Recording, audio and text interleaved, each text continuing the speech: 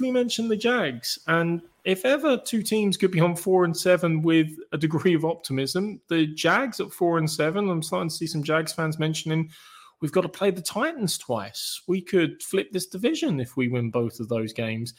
And the Lions on 4-7, which, again, sometimes it feels like a full storm, but it does feel like they're motoring in the right direction. They've obviously had a couple of standout performances and results this year, and very unfortunate on Thanksgiving against the Bills last week. Colin, Jags at Lions, this should be like entertaining, if nothing else. And this would be a good game to watch. It should be. I mean, this is, I suppose, last week, particularly obviously in the fourth quarter, Trevor Lawrence was magic. And he has definitely been ascending, I think, in the past 3 games. We're still yet to see him put it together over the entirety of a game. I mean, that's what you wanted. He could put what he did in the fourth quarter together for 4 quarters. Good luck to the rest of the league. He has shown flashes of it, and he's shown more over the past few weeks. Again, you had Jags players talking last week about what it was like under Urban Meyer, though the college crowds last Saturday were chanting Urban's name. And so he's definitely in demand in that side of things. For the Lions, it's been a case of, the kind of 2 steps forward and 3 steps back in some ways. They have been very good at times, particularly on the ground, but they have their defense just, in stark contrast to the Broncos, their offense has lived up to its end of the bargain. But their defense has not. This is certainly a game where, you're looking at the Jags in their past 22 road games. They are 1-21. And the Lions in their past 11 non-conference games are 0-10-1. So somebody's got to get the 5th victory of the season. And I'm going to say it looks like Travis Etienne will be fit enough to play. I think with Lawrence and Etienne and with Doug Peterson, really beginning to kind of show his worth, that they will get the win over the Lions. It's another one where if the Lions were to win it, would I be shocked? Absolutely not. Not in any way, shape, or form. I do think it'll be an offensive battle between these two teams. I'm probably jealous of both teams' ability to score points, to be honest. But yeah, I'm going to say that the Jags get the victory on Sunday and move to 5-7 on the year. And yeah, I get why those Irish Jags and others are dreaming of what might be. That's what this league is all about. It's about the hope, it's about the what ifs, and it's about the who knows. I think a lot of that plays into the fact if you look at some of the Jags games this season, which they have lost, they've been in a lot of games, a lot of games in which they could have won. I mean, the game in London, I still reflect, and Colin said at the time, if they put that touchdown in and going 40-0, the game essentially changes dramatically, and it was a bad play call. And then they played against the Giants, and they had an opportunity to win the game late. The game week 1 against Washington, they were in a position to win that game. They've had so many near misses in games. So, last week was very much a game where people saw, here we go again, the Jags are here, but they won't get it over the line. They did last week. Doug Peterson, myself and Mark spoke about it on the show Monday night, about in terms of percentage of head coach throughout the course of his career who goes for 2-point conversions. He's up there with in terms of top numbers, so it didn't come as a surprise that they went for the win. If it had went another way, there would have been a lot of criticism this week. Dan Campbell has had a bit of criticism this week, despite the great performance on Thanksgiving and how close they ran. They ran the Bills close. It was the play calling and how he managed the clock in the last 2 minutes of the first half, and how he managed the game at the end, essentially giving the Bills numerous opportunities to go and score on both sides of the clock. It was a 10-point swing before half time, and then at the end, leaving them in the position to score. I was looking at the numbers today. Lawrence and Goff, bearing in mind where they are in their careers, Goff has had a lot of criticism. 2,682 yards versus 2,655, 16 touchdowns to 17, 6 picks against 7 picks. I won't even tell you which one is which because it just goes to show how close they are in terms of the season. I expect this to be a high-scoring game. Like everybody does, I think it'll come down to who has the ball last. It could be a field goal game, 30-27 type of game. And as well as Travis Etienne has played, I think the 1-2 punch in which we're seeing from the Lions with Williams, with Swift, who came back from injury last week and played reasonably well. I think that will be enough for the Lions to win this game and get over the hump of last week's defeat. And if they had won last week, it would have been 4 in a row, so they have to go again. I think they'll be in a position to win this game come the end. Lions for me.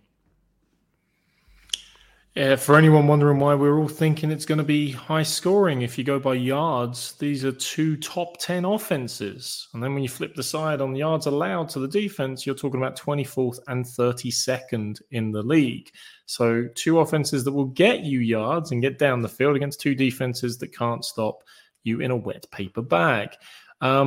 It was actually interesting. I saw a great stat during the week about the Lions and explosive plays. And Brian, you'll recall I called this out about the Giants earlier in the season. They're getting plenty of 20-plus yard runs from Saquon Barkley, but not many 20-plus receptions. They weren't very effective in the downfield passing game.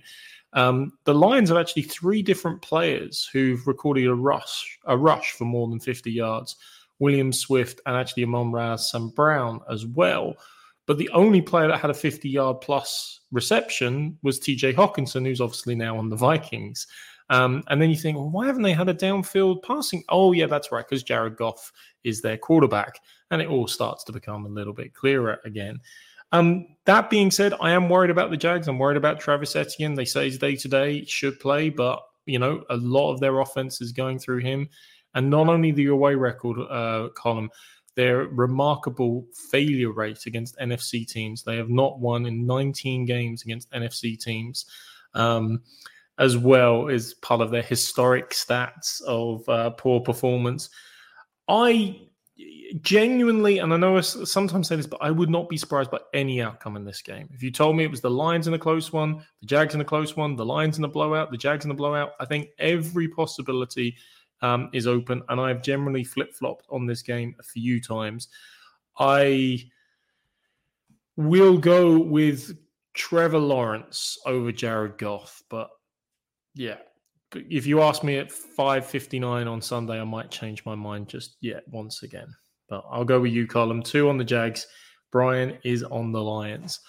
But as the baker said to the vicar, let's get to the good stuff. The New York Jets at 7-4 in a playoff spot, fighting and vying, obviously, with a couple of good results to get back up. Only 1 game behind the Bills and the Dolphins for the AFC East.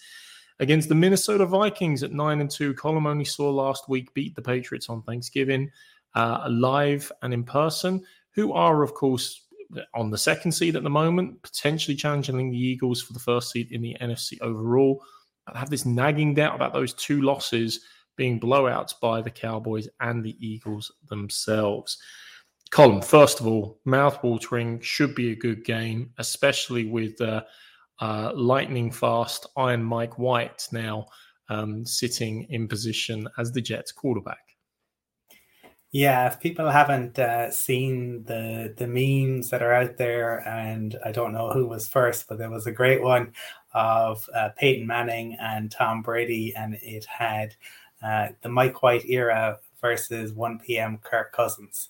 Could that be the case? But then we saw Mike White last year have incredible games, but over the long stretch revert to form.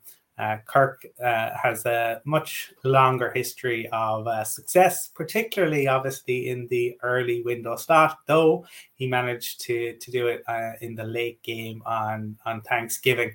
Yeah, the 2 losses would be concerning, certainly, though they are 8-0 in 1-score games. So if it is close, the Vikings can find a way to win.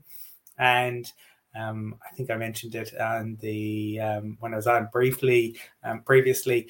The not that I'm tipping them to win the Super Bowl, but the Tampa Bay Bucks in their Super Bowl winning season just a couple of years ago had a 30-point loss on that schedule. So all things are possible.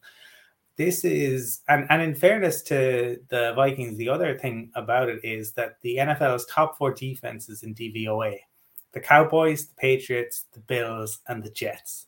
And thus far, the Vikings played those in a 4-game stretch, back to back to back. Of the 3 thus far, they are 2-1. So they've done pretty well, and it's going to be probably a test of maybe them and of Kevin O'Connell's race for the Coach of the Year, and maybe Justin Jefferson for Offensive Player of the Year. If they get the win against the Jets and they go 3-1 against those defenses, you would have to be seriously impressed by that. Jefferson is unbelievable. We had the good fortune to see him twice now. I have this year in person, and he is everything that you want and more. Also, he was the last player introduced to the field on that Thanksgiving game, an honor usually reserved for the QB, but the place went crazy when he came out, and you can understand why. He's everything you want and more. We heard O'Connell talk about him becoming more of a leader, and he was the one on the sidelines who was leading the skull chants right at the end. That's what you want. And the other thing about it is he's so good, he gets all the attention.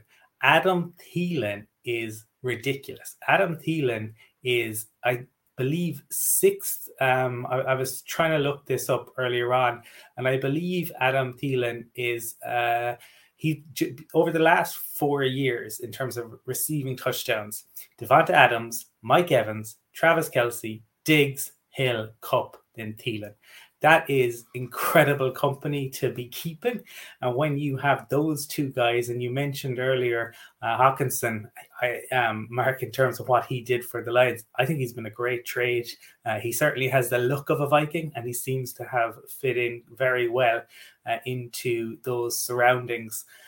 I think this could be a really good game. I think you're going to see Jefferson going up against Sauce Gardner. That should be fun to watch all afternoon. I'm going to say that home advantage will just see the Vikings edge it. But again, I wouldn't be shocked if the Jets were to go and get the win in Minnesota and move to 8-4. I wouldn't be shocked at all. I think that what Robert Saleh has done there, and the cojones he showed to drop the number 2 overall pick, shows what he is made of. And I think that the respect that the players have for him, I really think this will be a fantastic matchup. I'm going to go with the Vikings to edge it. Mark, just remember on 1st of December, if the Vikings do make it to the Super Bowl, Colin will be reflecting on that night in which he said, I told us about that time that team gave away 30 points in one game and still went to the Super Bowl. I was looking at this Jets defense. Sauce Gardner, yeah, you're right, he's had a fantastic season, and this is probably be the sternest test in which he's come up against this season. For arguably, he is the best wide receiver in the league, without a doubt. They're 5th ranked in the league. I mean, they haven't given up a touchdown. Well, they gave up one against the Bears last week on the opening drive, and then essentially then shut the Bears down. Now, in fairness, the Bears didn't have Justin Fields, and they were playing with Trey.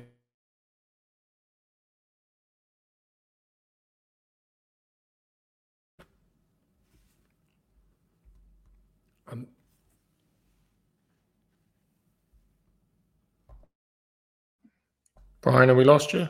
I'm back. You're back. Good man. Yeah, I think the system got confused. He thought I was picking the Jets there for a second and didn't know what to make of it. No, I was just making the point that they shut the Bears down very early on in the game last week. And the previous week was all around that punt at the end, in which they could see it on the special teams against the Patriots. But they still held the Patriots, to a field goal throughout the course of the game, and they had critical plays at big moments in the game, and it looked like the Patriots potentially could score touchdowns. We saw a couple of weeks ago the Vikings were essentially shut down by the Cowboys, who are one of the strongest defenses in the league, and I would put them in there with this Jets defense, and that's why I'm seeing so many reasons as to why I should pick the Jets. But again, Colin was called on it earlier on, and there was, in fairness, when Mike Boyd played last year, there was 3 games. There was the Bengals game where he played really well. There was a Colts game away where he got injured, and they rushed him back and played him against the Bills. And he had 4 interceptions. So again, you have to argue whether he should have even played in that game. But I can't see a situation where Mike White can play that well 2 weeks in a row. And do I think he's the long-term answer for them? Probably, potentially he could be, and I think he certainly is for the remainder of the season. But to go in and play at that level 2 weeks in a row against a strong Vikings team, which has had their flaws in defense, let's be fair, they have. Even last week, Mac Jones had a really strong game against them. The Patriots went up and down the field for large parts. And as we said on today's podcast, the Hunter Henry touchdown, we've seen them given, we've seen them go against teams. I'll go Vikings. I think it'll be a really close game. But again, I'm leaning on the home field side of things, and Jefferson finding ways to get himself in the game and get plays. And maybe Dalvin Cook will be the one that comes out on Sunday and is the game winner for them. If Sauce Gardner has a strong game against Jefferson, they need to find another way of winning the game. I'll lean Vikings. Not comfortable about the pick though. I always remember the great Dr. Z, Paul Zimmerman, of Sports Illustrated, would love and always rank offensive lines at the end of the season, and he kind of gave special awards or writing awards to the offensive line. And I think it was him who first said the statement about the NFL is actually a weird sport. American football generally is a strange sport. It's one of the rarest ones where actually 90% of the action takes place away from the ball.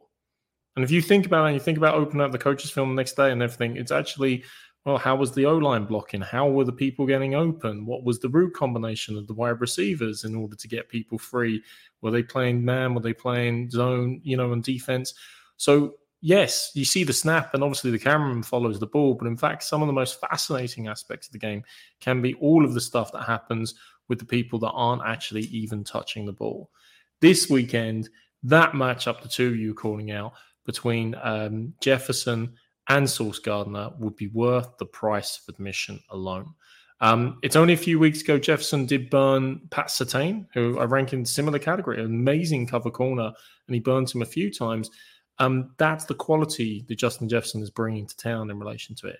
You can be sure that Salah will mix coverages. He may not obviously leave Sauce Gardner on an island against him. He may take a leaf from the old Bill Belichick playbook, which is you put Sauce Gardner then on their number 2 and you double bracket. You put him on Adam Thielen, for example, and you double cover and bracket Jefferson all game long to try to limit his impact.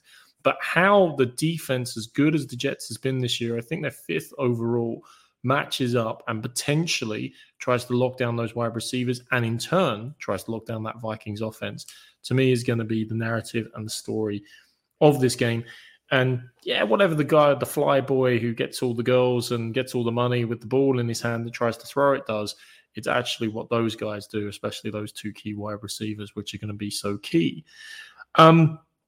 It's difficult in one sense to get behind Mike White striking lightning again. He obviously had a couple of big games at the end of last season, but he had one absolute stinker as well. So you can't get too carried away in relation to it. And I know, in fairness, Jets fans aren't getting too carried away, but they are giddy and excited, obviously, of being 3 games above 500.